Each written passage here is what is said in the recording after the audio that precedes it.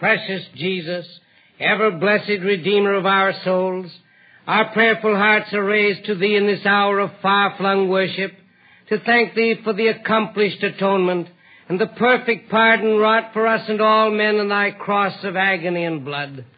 Preserve this glorious truth for us at all costs. Deal with us according to Thy mercy as Thou wilt, but always and ever keep this blessed knowledge of Thy full and free pardon for our many transgressions uppermost in our hearts and souls. And send us Thy Spirit to accompany our message, so that many may behold Thy cross with eyes of faith, and in its pure mercy penitently find forgiveness, grace, life, light, and salvation. Without this glorious gospel we are hopeless and lost. But with faith in our accomplished redemption, heaven is ours.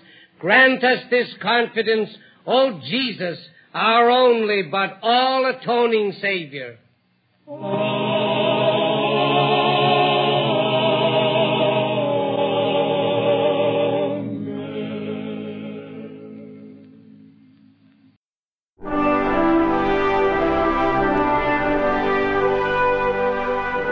This is A Word Fitly Spoken. Willie Grills and Zelwyn Heidi here, gathered today to talk about the life, times, and lessons of the Reverend Dr. Walter A. Maier. Zelwyn, how's it going? It's going pretty well. We actually had a snowstorm here a couple days ago, if you can believe it.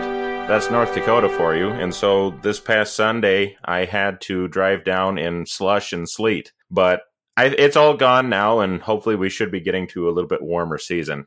Hopefully.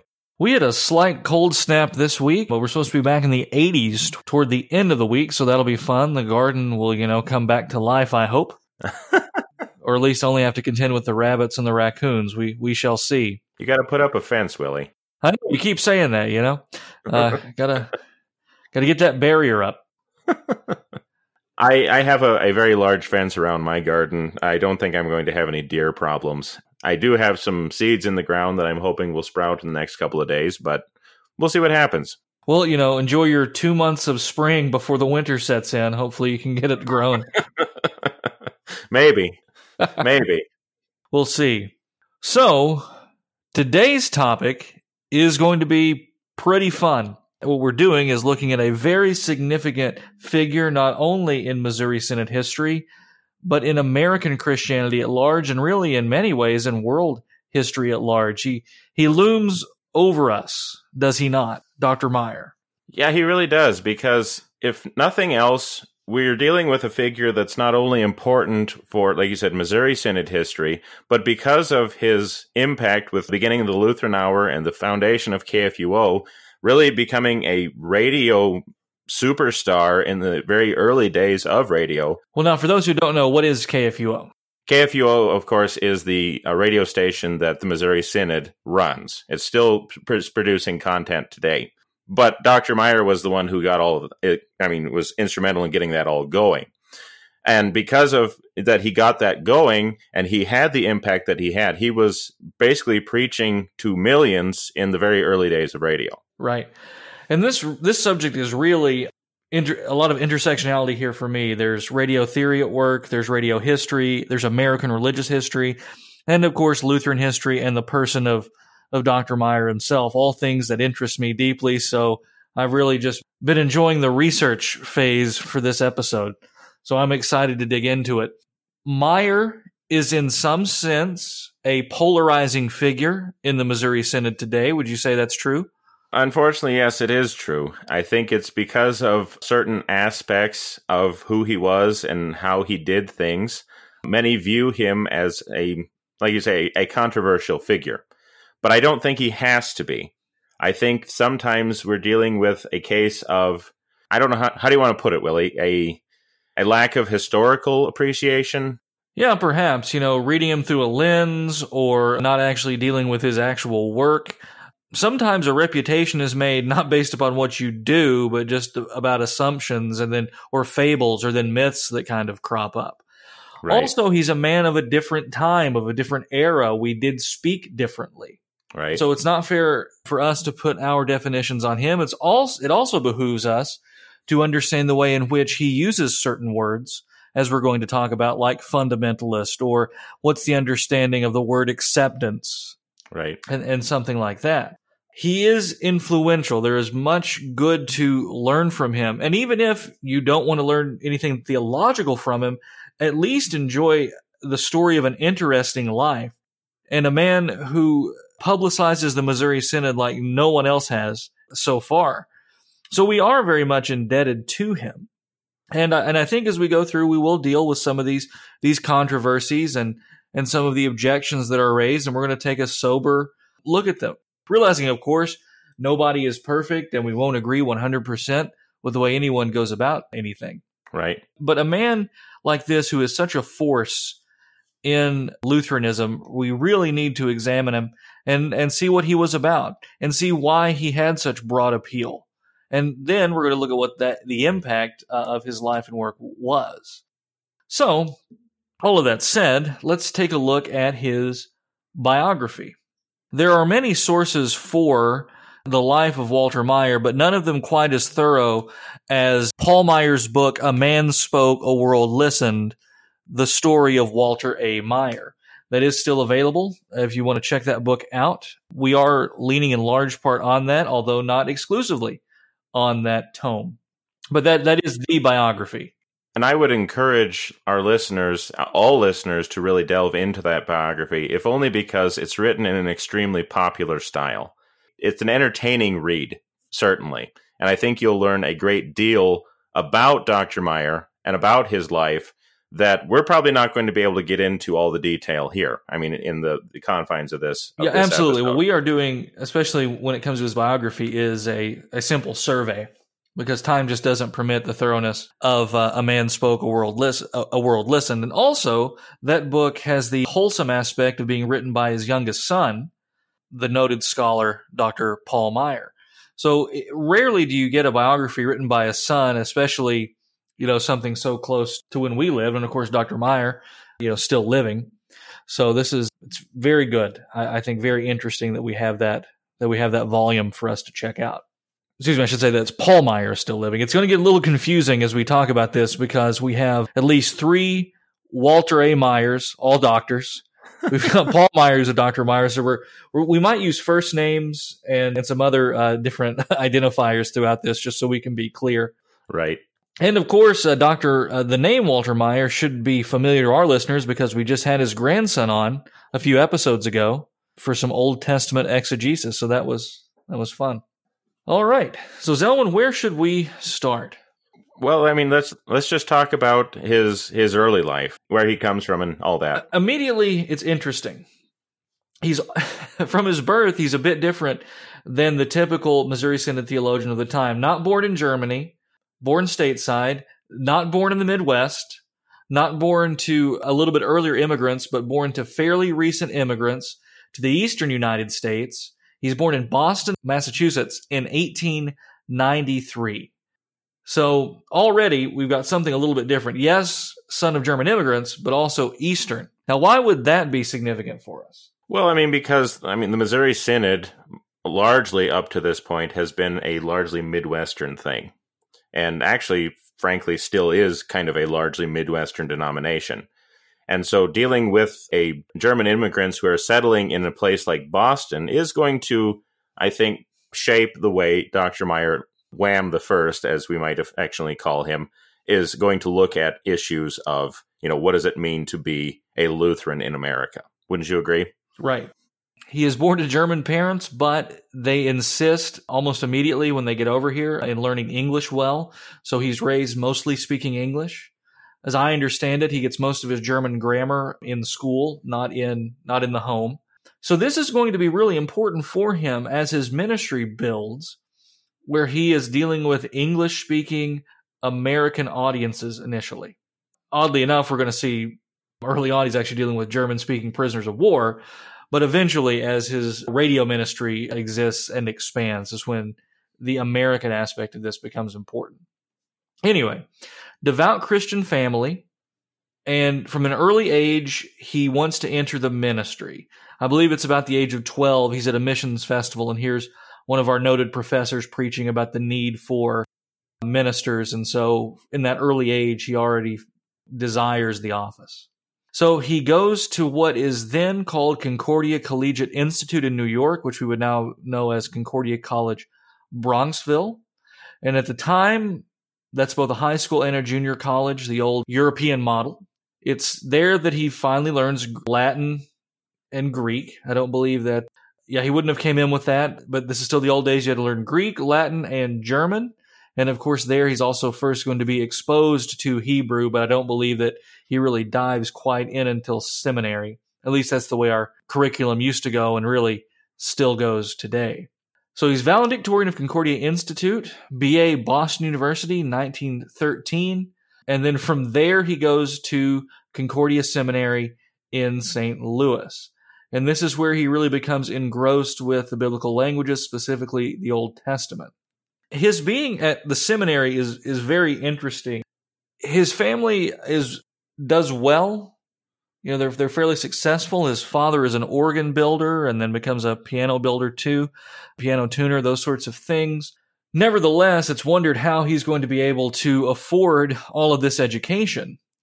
And he's quite an industrious character, and he sells typewriters and does a few other things to put himself through seminary. And I believe even recruits some of his classmates to do it, thus, kind of being at the top of the pyramid. It really worked out well for him. There's story after story of this where he's quite ingenious in the way that he made things work. What you see early on is a tremendous mental aptitude as far as academics are concerned. But you also see a lot of hustle in the man. He isn't afraid to work. He is very high energy. He wants to keep going all the time. I think you get a little taste of that from, you kind of mentioned that he begins delving into the biblical languages. Shortly after seminary, he's going to actually go on to Harvard, correct? Yeah, he's awarded a fellowship in Old Testament studies at Harvard Divinity. While at Harvard, he not only really delves into Hebrew, but he also learns many of the other Near Eastern ancient languages and is able to actually write a fairly significant dissertation on subjects of the Near East. Slavery in the time of Hammurabi, right? That's his dissertation eventually. And he masters Babylonian, Assyrian, Hittite and Sumerian he's familiar with. He can read cuneiform. He's not your garden variety armchair intellectual. Right. I mean, he's the real deal. And early on, he has this reputation as a scholar. And that's what's so interesting is rarely do we have someone who is so academically oriented and yet still becomes a very popular figure and is very much a man of the people. Right. His early ministry experience, though, is interesting. So he goes to Harvard, but he finishes seminary, does receive a call. I hesitate to say part-time, but he's split between education, parish work, things like that. His early parish work, he is working with German POWs. Why might that be significant? Well, this would be the time of, the First World War, right? Right. And so you're dealing with, I guess you could say his ethnic, this is his ethnic relations, even though he's never learned German. But then he has learned German so well by this point that he's able actually to minister to these people. Yeah, so he's at Harvard. He's called as assistant pastor to Zion Lutheran Church in Boston. So he's ordained in May of 1917. And then he begins work with these POWs. He becomes a United States Army chaplain from 1918 onward, specifically working with the German prisoners from World War I. He has tremendous success with the Germans, so much so that they eventually shower him with gifts, a notable sculpture of a castle, but then one of his most prized possessions was an early edition of the Luther Bible. But here's a man who's comfortable in a Harvard classroom, but also comfortable enough that he can go and visit prisoners of war, endear himself, and actually have great success ministerially with them. So we're starting to see the beginnings of this very much a man of the people, very populist kind of minister.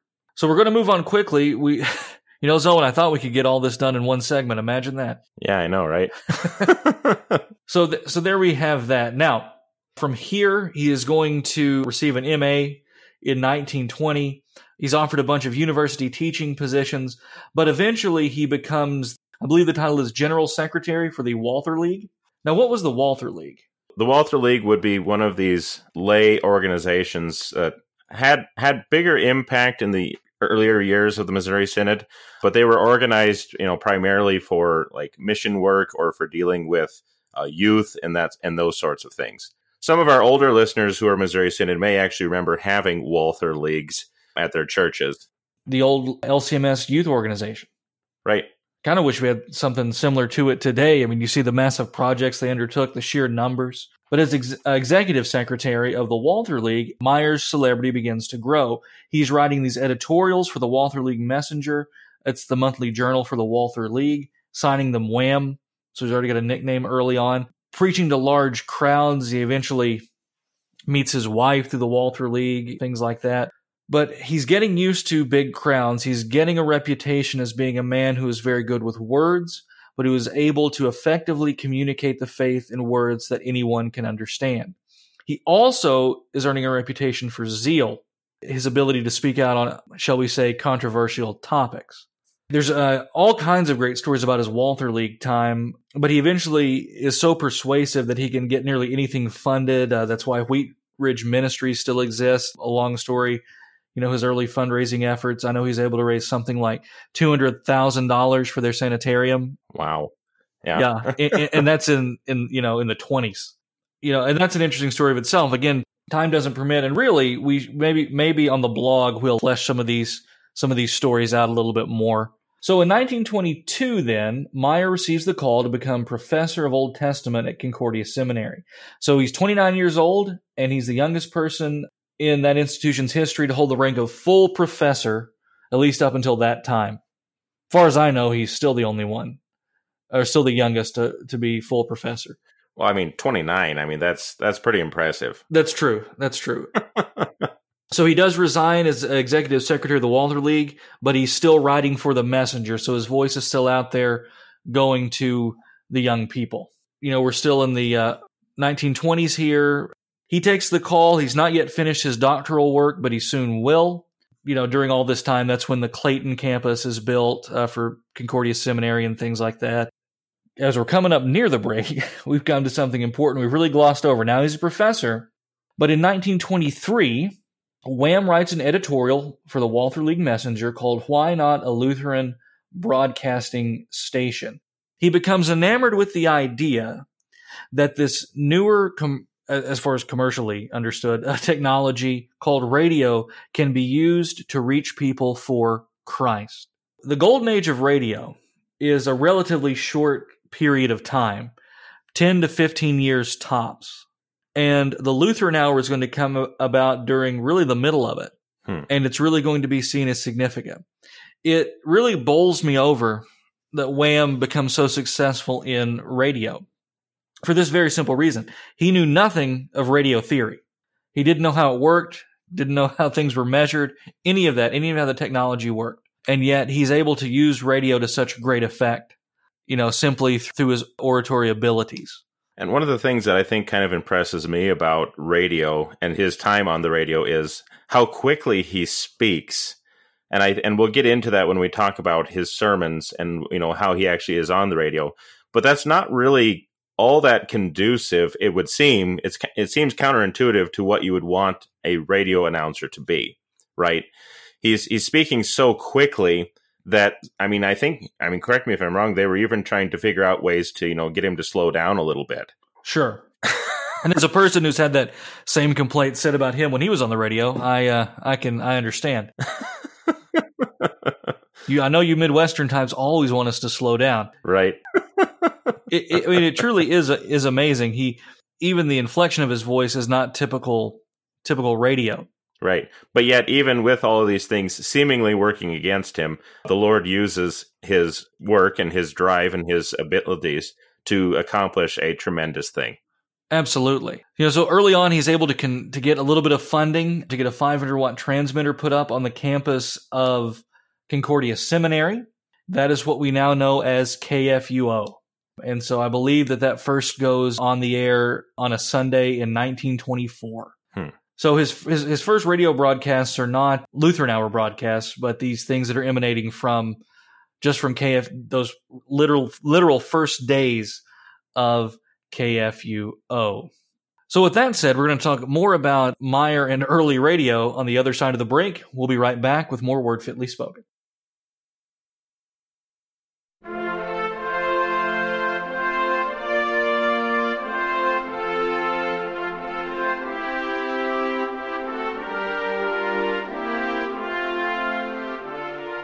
As for God, his way is perfect. The word of the Lord is tried. He is a shield to all them that trust in him. The book that sits on your shelf, the one gathering dust, Word Fitly Spoken asks you to once again take up and read. Hear the words of the only wise God and be saved. We'll be right back.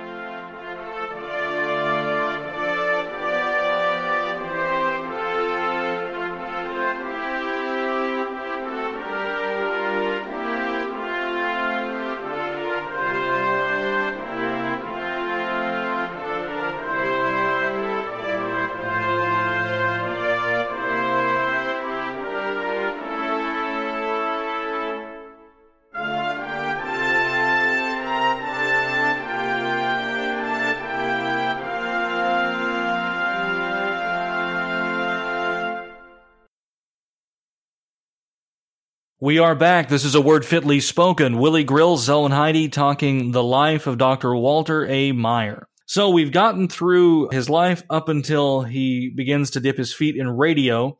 For time's sake, I'm going to have to really condense things. So here we go. He becomes convinced that radio is a great method for preaching the gospel. Now, they're going to look into what's going to become the Lutheran Hour. And it wasn't as simple back then getting airtime. Airtime was prohibitively expensive. It's not exactly cheap today, but radio time is much cheaper in our day than it is in those days. Lutheran Hour is really going to end up being the Lutheran Half Hour, of course. And they first go to NBC. NBC isn't really interested because they have the Chapel of the Air or whatever, kind of an ecumenical, very soft version of preaching that they have. The Federal Council of Churches actually seeks to bar religious institutions from buying airtime at one point. Maier will have none of this. He actually fights it. Eventually, they're going to land at CBS radio. And again, the cost to air this is going to be very expensive. And I think, though, this is one of the things that indirectly leads to the Lutheran Hour being so popular, because they have to solicit donations for airtime. And what that does is that involves the laity in this work. I would say in this ministry, to use a loaded term, in this radio crusade, as Dr. Maier used to say. So I wonder if, and again, just speculating, that doesn't help really engage some of those initial listeners who not only enjoy the content, but because of their support are in a way part of it, part of the mission of the Lutheran Hour. I'd certainly say that would be the case. I mean, if you're going to invest your money in it, you're going to want to see it succeed.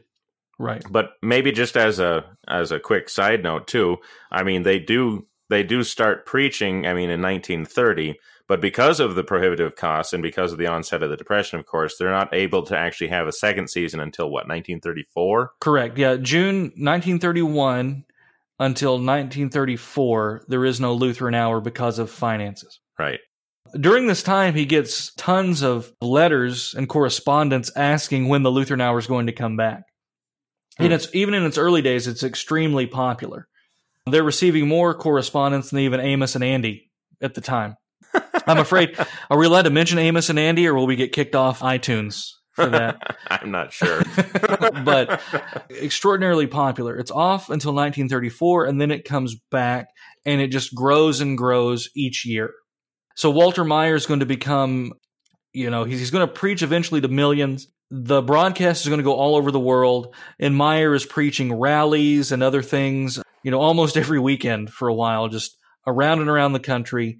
He is speaking to great crowds, and the influence of Lutheran Hour continues. It is by far the most influential and successful religious radio program in its day, arguably the most important and most influential Christian radio program of all time.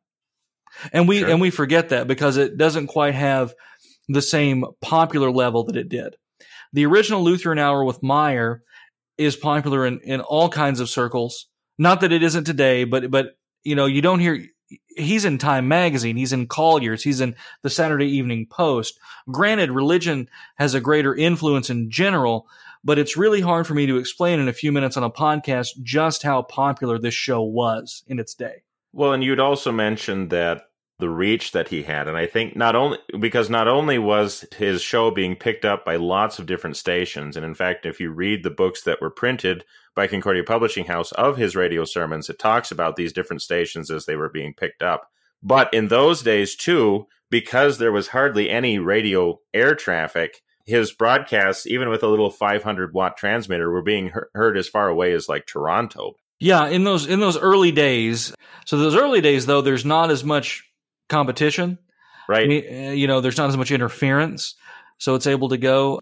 Yeah, those early days are very interesting for radio. Actually, I believe from the original 500-watt transmitter at KFUO, I think it was picked up as far as Cuba, at least in one instance. Yeah. I think. Someone can correct me on that.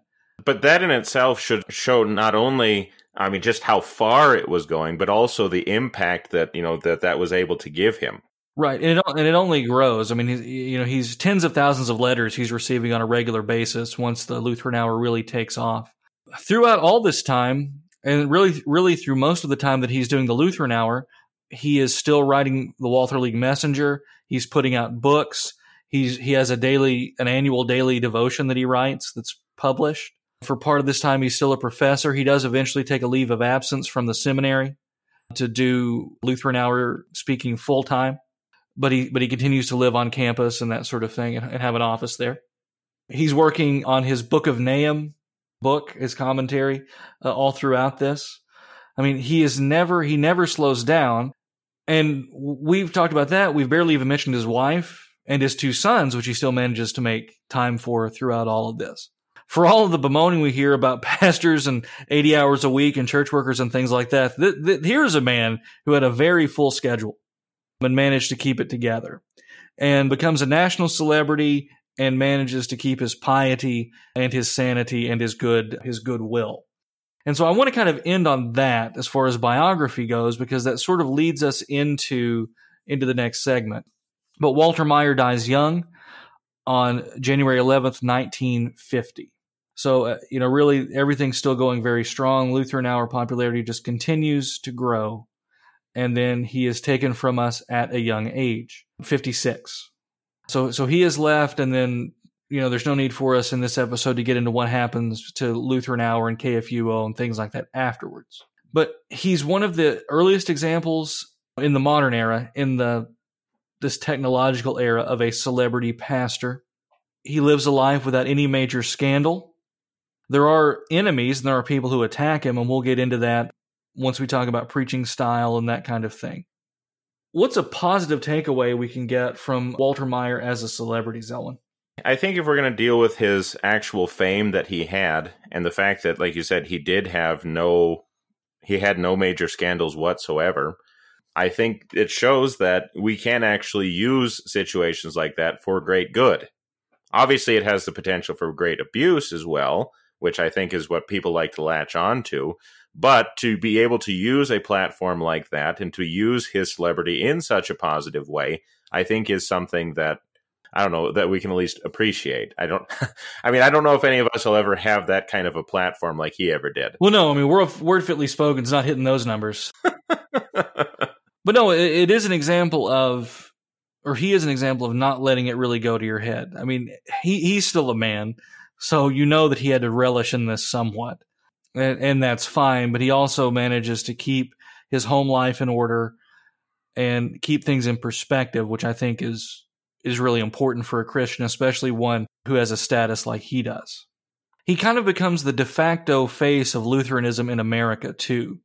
And that's something that we should be cognizant of, simply because we as pastors, Zelwyn, are representative of our synod and certainly of our congregations. Sure. But that's at a very local level for most of us. Right. For Maier, it's a global level. And so that's the added pressure. But that doesn't mean, simply because he was so popular and beloved by the laity, that his peers all really endorsed what he did. Now, he did have great support among the rostered clergy of the Missouri Synod for the most part, but there were others who objected to him.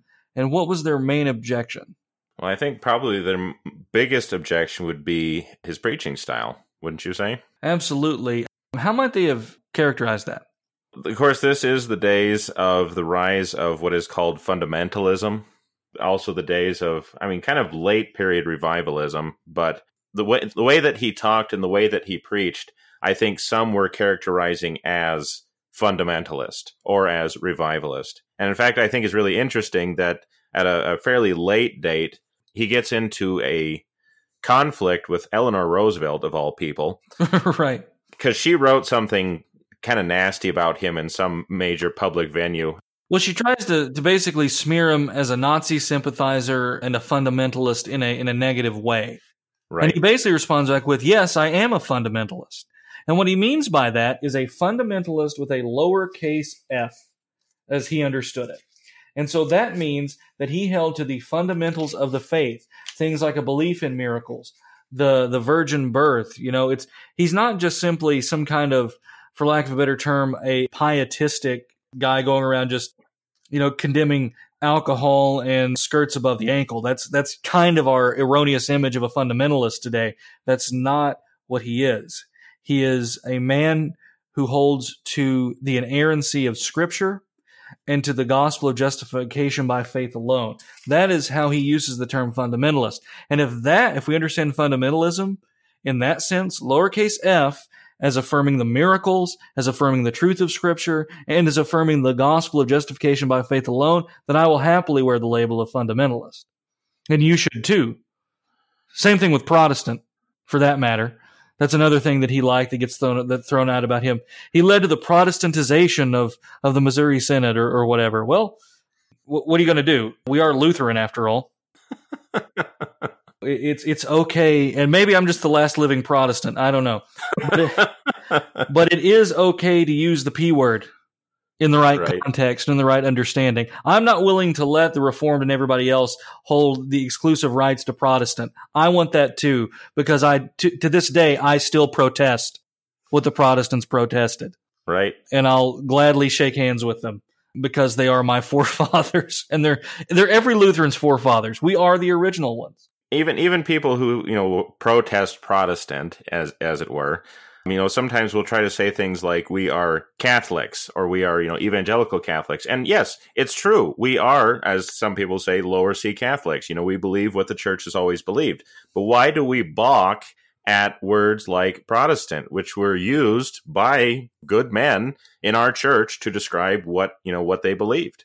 Why do we fight against that? Yeah, and see, this is the problem. We want to put our very recent definitions of things onto the people in the past, and there's some kind of, we want to push back against that era of the Missouri Synod for reasons of aesthetics, I think, frankly. Now, before we get into the sum and substance of the preaching, we should understand that Maier looks a lot like what the pastors of his day looked like. Black Geneva gown. Suits and ties. But that's what everybody looked. Now, he is coming up at the time of the liturgical renewal, so you're starting to see cassocks and surplices and stoles. Not on Walter Maier, mind you, but upon some of the younger clergy. It's interesting that one of his early workers is Carl Peepcorn, who's known as one of the fathers of the liturgical renewal in the Lutheran Church. Right. I always find that a bit of a paradox that you have this very low church Walter Maier and then Carl Peepcorn, being a great ally early on. That's kind of interesting how things work out. But it's strange. You're looking at a time where orthodoxy, if you were a conservative Lutheran, you were wearing the black gown and possibly a tie. If you were seen as a bit wishy-washy, you would be putting on chasubles and things like that. And to put it in our modern terms, the conservatives dressed in the black gown and the liberals wore all of the vestments. And nowadays, the stereotypes have flip-flopped for whatever reason. So said all that to say this, that depending upon where you're at in history, the vestments, the external things, may communicate something totally different depending upon your context. And so they're going to say, well, he preached in a suit, or he preached in a t-shirt, like when he was in the broadcasting room, because he sweated so much, it was so hot and nobody could see him. And people tried to come down on him for that in those days. But you can't just judge a man simply based upon these things. We have far too much of that in church life today. And also dealing with his preaching, maybe we don't like his style or something like that, or maybe we don't that's what we're coming to. So we're going to look at what he. So before we get into the content of his preaching, Zelwyn, in the last few minutes of this segment, then what was his style? Our listeners probably heard a little bit of it in the introduction, and we'll hear a little bit of it again in the outro of this episode. But his style is a very lively, a rapid fire kind of preaching. It is very stirring to listen to. It is the kind of preaching that would be well suited, I suppose, for just sitting down and listening to, even though it was so fast. And he does speak in a way that is, when you're speaking to 25,000 people at a rally, for example, you're going to have a certain way of speaking, even if you aren't preaching. Yeah, it's a different urgency, a different emphasis. And really, his preaching style really applies to this externals thing that I'm talking about. I want to be clear here, just to reiterate, I am not saying that externals are not important. And I'm not saying that good liturgy and good conduct in the chancel are not important things. They are. Or even the way someone speaks. I'm simply saying that can't be the final arbiter of orthodoxy. Right. It can come into play, because there are certain things and certain types of worship or worship practices that we could not endorse in good conscience. But again, cannot alone be what we look at. Because if we start casting away anyone who speaks differently, or casting away everybody who wore the Geneva gown, we're throwing out a lot of good Lutherans that way. And we don't want to do that. So anyway, yes, his preaching style by some is called revivalistic. Do you think that that's a fair assessment? Well, again, what do we mean by revivalistic? And I'm not trying to avoid the question. I'm honestly asking. Certainly. Because if we're just using these terms in order to denigrate what he's doing, then no. We can't. That's just dishonest. But is he speaking in ways that could be sound something like the great revivalists, or the great capital F fundamentalists? Well, sure, yes, he does. But at the same time, does that mean that he's unorthodox simply because he chooses to speak that way? Well, I would hope we would say no. Exactly. And again, he's preaching to people in the 30s, the 40s, right. He is, again, preaching on the radio to people who, as far as he knows, may be hearing for the first time, or perhaps hearing for the last time. Another thing that he was very much aware of was the fact that the radio audience has an advantage or disadvantage, depending on how you look at it, that someone in the pew does not. It's a lot harder to get up in the middle of a sermon in church and just walk out the door, right. Although people will do it. It's much easier to walk across your living room and flip your radio off. Turn your radio off if you don't like what you're hearing. That's why you'll see early in his sermons, he's very much trying to capture the attention, trying to project that urgency so that the audience would stay. It is very much a rhetorical style intended to keep a radio audience listening. Now, that's good. You have to do that. A good preacher understands rhetoric and understands his audience. That does not deny the role of the Holy Spirit in conversion and working through the Word. Maier absolutely understands that, as we'll see when we look at his sermons. He understands it's the Holy Ghost working.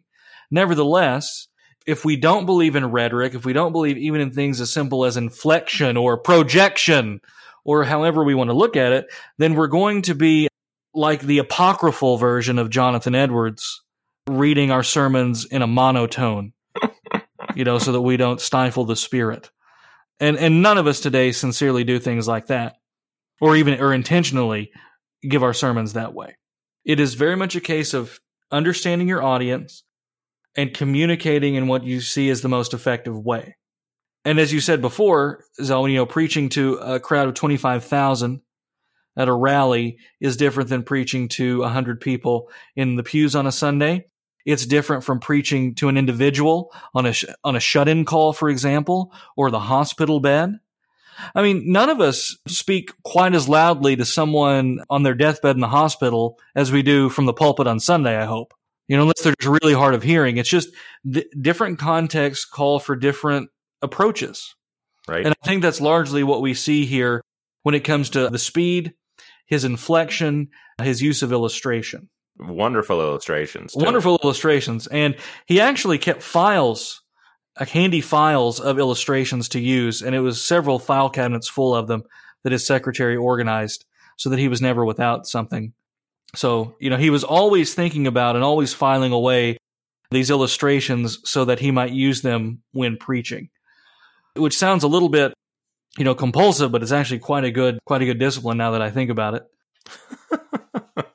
So we're coming up on the break here. On the other side, we're going to talk about acceptance language, what to do with it, and take a look at the wording of at least one of his sermons. We'll be right back with more Word Fitly.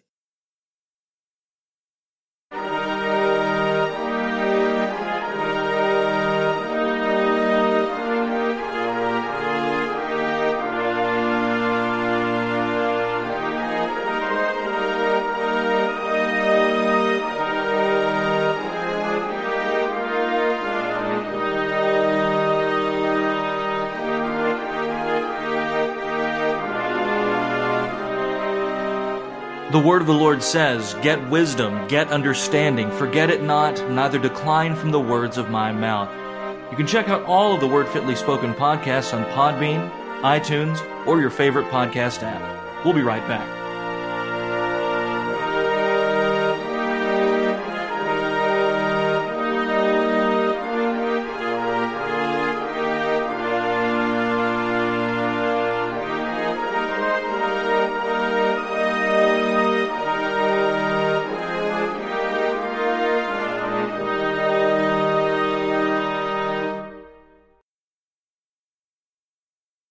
And welcome back to A Word Fitly Spoken. Willie Grill, Zelwyn Heidi talking Dr. Walter A. Maier.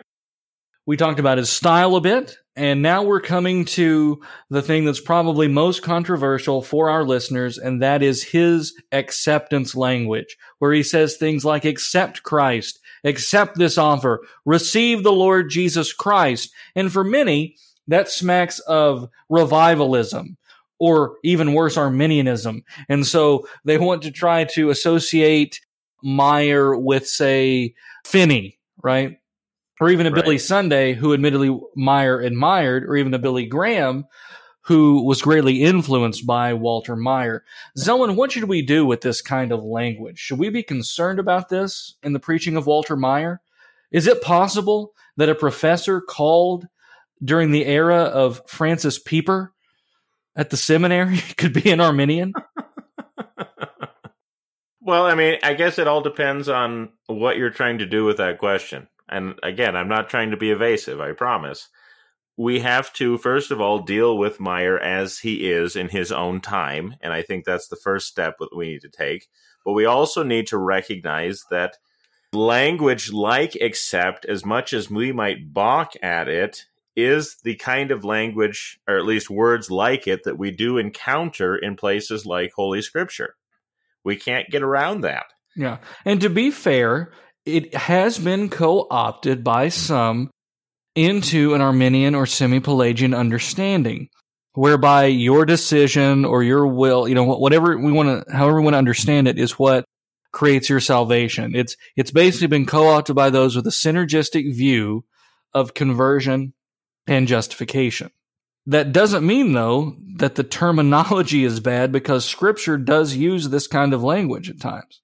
Now, it doesn't say something like accept Jesus into your heart, which we would take issue with, but it does say things like what, Zelwyn? What's a good example? Well, an example that I constantly think of would be like Acts 16 with the Philippian jailer. When he encounters Paul and Silas, he says, "Sirs, what must I do to be saved?" And they said, "Believe in the Lord Jesus Christ, and you will be saved, you and your household." Okay? Right. So the point is that to the question that the jailer himself asks, the apostles tell him, this is what you have to do. And I know we kind of push back against that. We say, the gospel isn't about what we do, and that's true. We cannot save ourselves. But we can't get around the fact that the scriptures do use imperatives. They do use commands in the context of the gospel. Believe, be baptized, do these things, and you will be saved. Repent. Repent. Those sorts of things. I mean, Colossians 2:6, therefore as you received Christ Jesus the Lord, so walk in him. We shouldn't be afraid of this language because problematic, heterodox, or even heretical teachers have used it. Because firmly orthodox men have used it too. Now, when you look at Wham's sermons, you'll see him constantly talk about the Holy Ghost converting people and praying that the Holy Spirit would do so. That is how we understand that.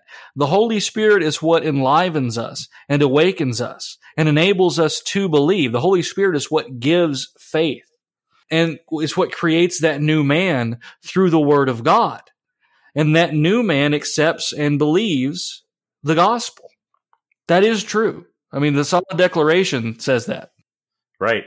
I mean, and this is really the point of bringing up all these Bible passages, too. I mean, you have Peter in his sermon in Acts 2 as well, and repent and be baptized. Yeah. Well, I mean, and in answer to the question, what shall we do?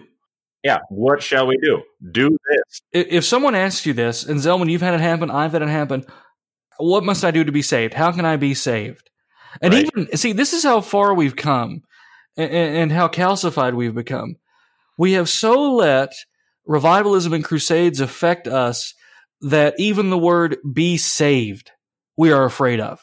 Well, I'm saved. Well, that sounds evangelical. That sounds, revivalistic, but it's not. Can you, as a Lutheran, say, I am saved? I hope so. I hope so. And I hope that you can articulate how and why and by what means. That's the glory of being Protestant, isn't it? That's the glory of having a Reformation faith, that I can say with assurance, I am saved by grace through faith in the Lord Jesus. Right. Let's stop letting good things be co-opted by bothersome men. Without putting anybody specifically down. But with regard to Walter Maier, we do have a number of examples. Zelwyn, should I go ahead and read one of them just so that people can know what we're talking about? Well, yeah, I think you should, just to give something to work with here. So go ahead. So this is the final paragraph, the concluding paragraph in the Lutheran Hour broadcast, reading from Walter Maier's, a copy of one of Maier's manuscripts, his broadcast manuscripts. The title of the sermon is The True Freedom from Want in Christ. The text is simply this: the Lord is my shepherd, I shall not want. Psalm 23, verse 1. This is at the 14th page in the last paragraph. Again, paragraphs, though, a little bit long when you're reading Walter Maier. So here we go. Today, the Good Shepherd wants to assume leadership in your lives, and I have only 2 minutes left in this broadcast in which to repeat that appeal.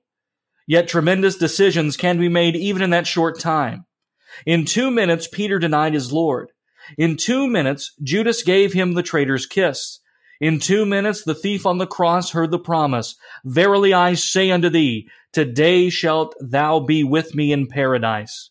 In 2 minutes, the terrified jailer in Philippi both asked the question which, I pray God, is ready to leap from your lips, what must I do to be saved? And heard the answer, Believe on the Lord Jesus Christ, and thou shalt be saved, and thy house. In 2 minutes, you today may send your soul on the road to hell, or by accepting the Lord Jesus Christ, be brought on the road to heaven through faith in Jesus, who says, I am the way, the truth, and the life. No man cometh unto the Father but by me. These 2 minutes are almost over. O God, grant that the Holy Spirit has awakened the fire of an unquenchable faith in your heart, by which you kneel before your Savior to confess your sins, but to declare, O Jesus, crucified for me, risen for me, thou art my good and gracious Savior Shepherd. I shall not want, either in time or in eternity, for thou art mine, and from this moment I am thine. God guide you all to that glory, for Jesus, the Good Shepherd's sake. Amen. I also need to read from a manuscript. It feels good. In front of a microphone again, Yep. It's good. So we have a number of things going on, right, Zelwyn? You do have the language of accept, decision even. You Right. have, you may send your soul on the road to hell, or by accepting the Lord Jesus, be brought on the road to heaven. Now, what do we make of that? It certainly sounds like then he's saying that our decision is what determines our eternal fate. But note that he says, towards the end, God grant that the Holy Spirit has awakened the fire of an unquenchable faith, so that you're able to declare. Yes. And I think that's really the key here. If we're going to understand him fairly, yes, he does use language of decision and accept, but he also recognizes that you are not able to decide or to accept unless the Holy Spirit has worked in you. Right. And even an Arminian would say that to some degree, but we have to understand this is Maier, a professor at the seminary. Again, doesn't guarantee orthodoxy by any means, but it certainly, speaks to his credentials. A professor, a man who is teaching pastors, a man who certainly understands what Lutheranism is. Right. And you also have something like this. In 2 minutes, you may send your soul on the road to hell, or by accepting Jesus, be brought on the road to heaven. So it does seem there again, in a subtle way, he's putting damnation on your part, but the salvation is you receive Jesus and he has brought you and he brings you onto the road of salvation. Now, we hardly agree that damnation is our doing. Right. I mean, God judges us, but it's our rejection of what God has done. And I realize it might seem like we're trying to just play word games here, but there is a way, I believe, that we can accept this language of Maier's and not fall into Arminianism, because I don't believe he did. And it's exactly as you say, this understanding that the Holy Spirit must awaken you. And we've already shown from Scripture there are imperatives, and we've shown, or we've mentioned at least in the Confessions, that it understands that the new man is what lays hold of these things. The new man does cooperate with the Holy Spirit. The new man does accept the things of God. And so you have to understand it that way. But from human experience, it doesn't seem that way all the time. We believe 100%, according to the Scriptures, according to the Lutheran confessions, that salvation is purely passive, right? Amen.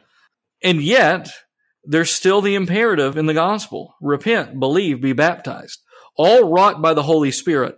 All gifts of the Holy Spirit. And yet, from our perspective, we're still believing, right?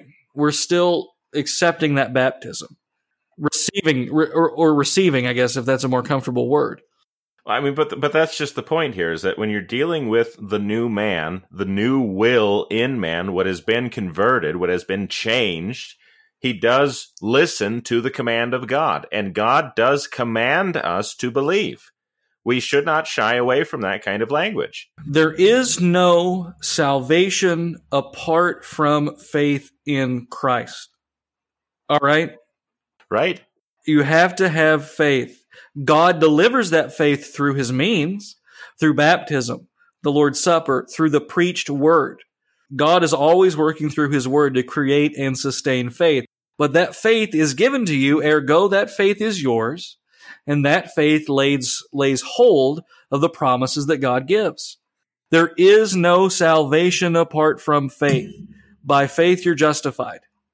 I think we should be okay in saying that. I think that it's kind of our thing. I mean, we are Lutheran, so.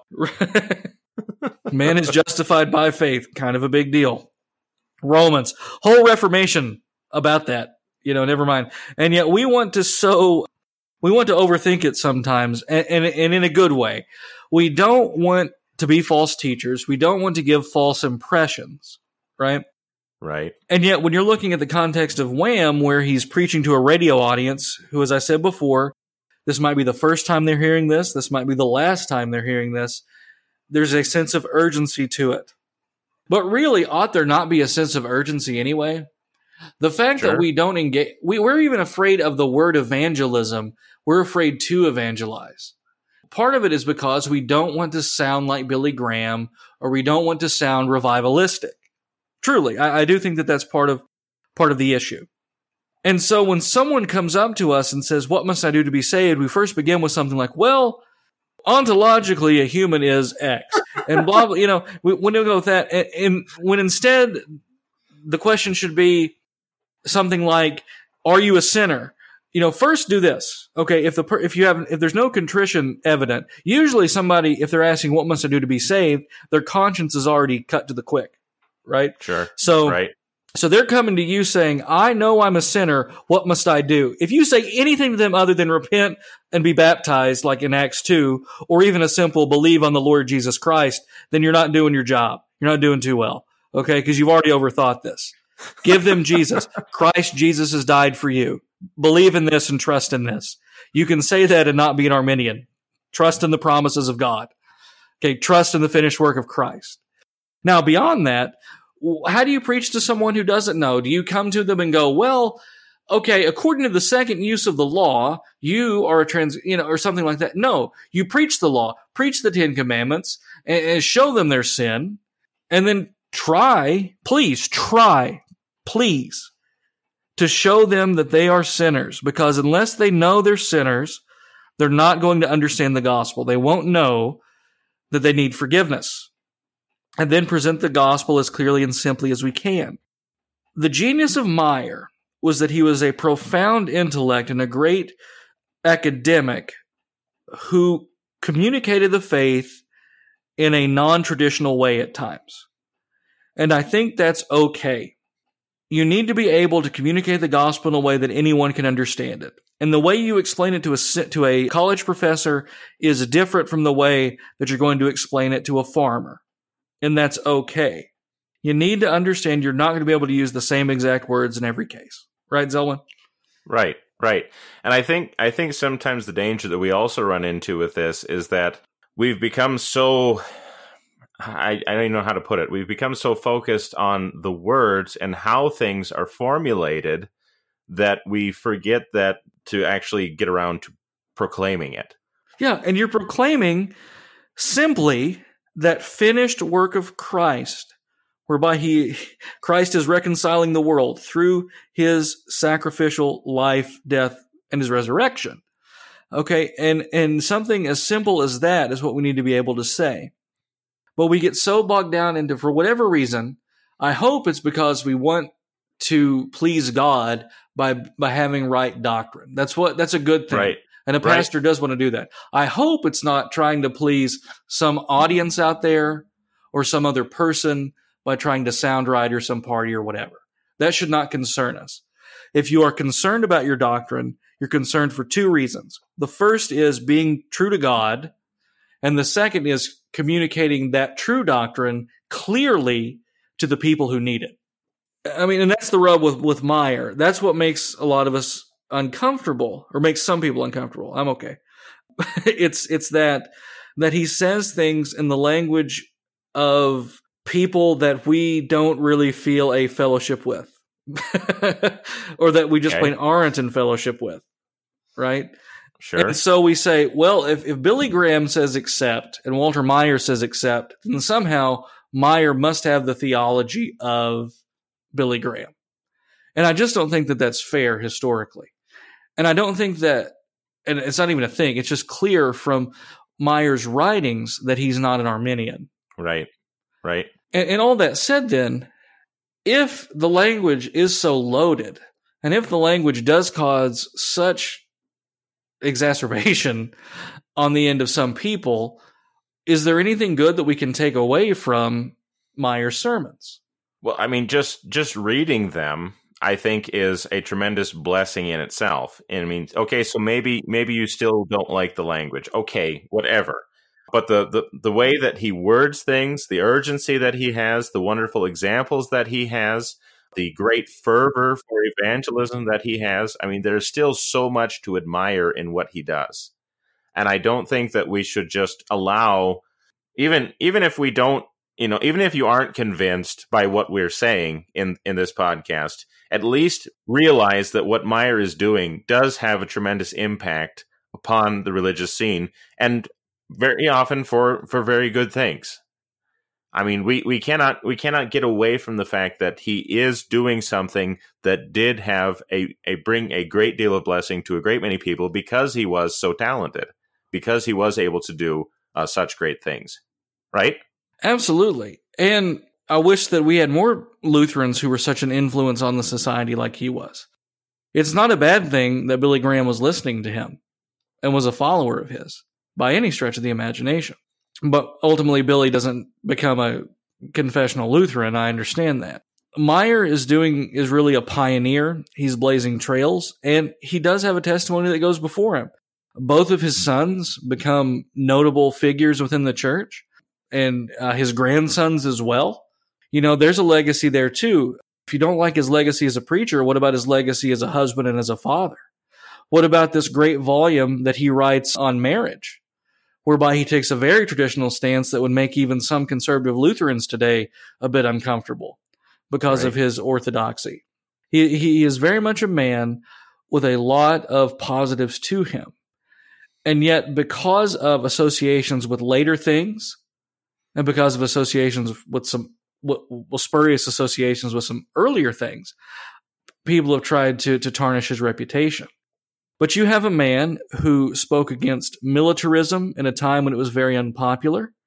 He spoke against militant atheism. He spoke against the degenerate morals of the day in a way that many of our, socio-political prophets wouldn't even do today.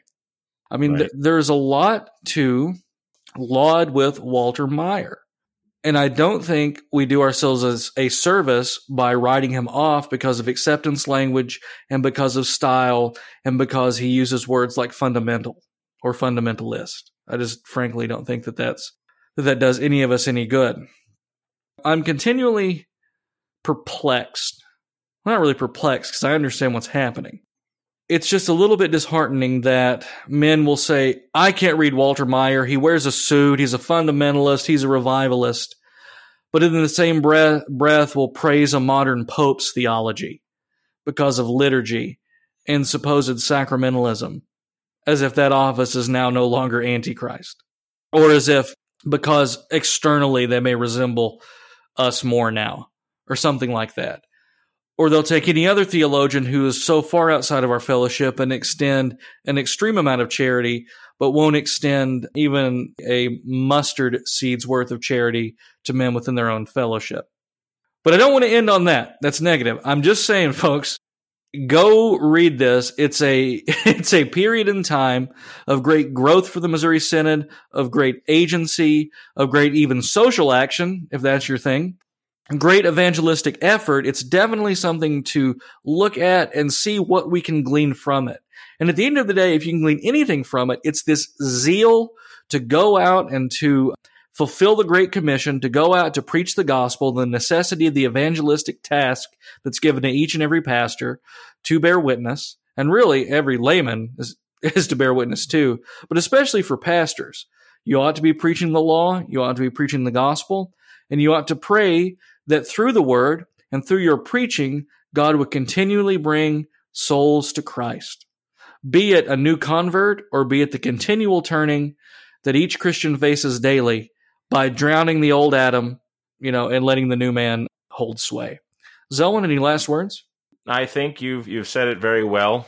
I mean, we don't want to allow a lack of charity to cloud over the great good that Walter Maier has done for the Missouri Synod. And even if there are still things that maybe we can honestly quibble with, at least recognizing that he has been a tremendous and a positive force for good in ways that we may not even have access to anymore. And I think that we can give thanks to God for Dr. Maier, for Wham, the first, as it were, for all that he has done and for all that he accomplished, because it was for the greater glory of God. Absolutely. And before we close out, just let me leave you with these few words from Scripture. Romans chapter 10. But what saith it? The word is near to thee, even in thy mouth and in thy heart. That is the word of faith which we preach. That if thou shalt confess with thy mouth the Lord Jesus, and shalt believe in thine heart that God raised him from the dead, thou shalt be saved. For with the heart man believeth unto righteousness, and with the mouth confession is made unto salvation. For the Scripture saith, whosoever believeth on him shall not be ashamed. How then shall they call on him whom they have not believed? And how shall they believe in him whom they have not heard? And how shall they hear without a preacher? And how shall they preach except they be sent? As it is written, how beautiful are the feet of them that preach the gospel of peace and bring glad tidings of good things. This has been a Word Fitly Spoken. If you like what you heard and want to know more, check us out at wordfitlyspoken.org, facebook.com/wordfitly, or Twitter @wordfitly. I'm Willie Grills here with Zoe and Heidi. God love you, and God bless.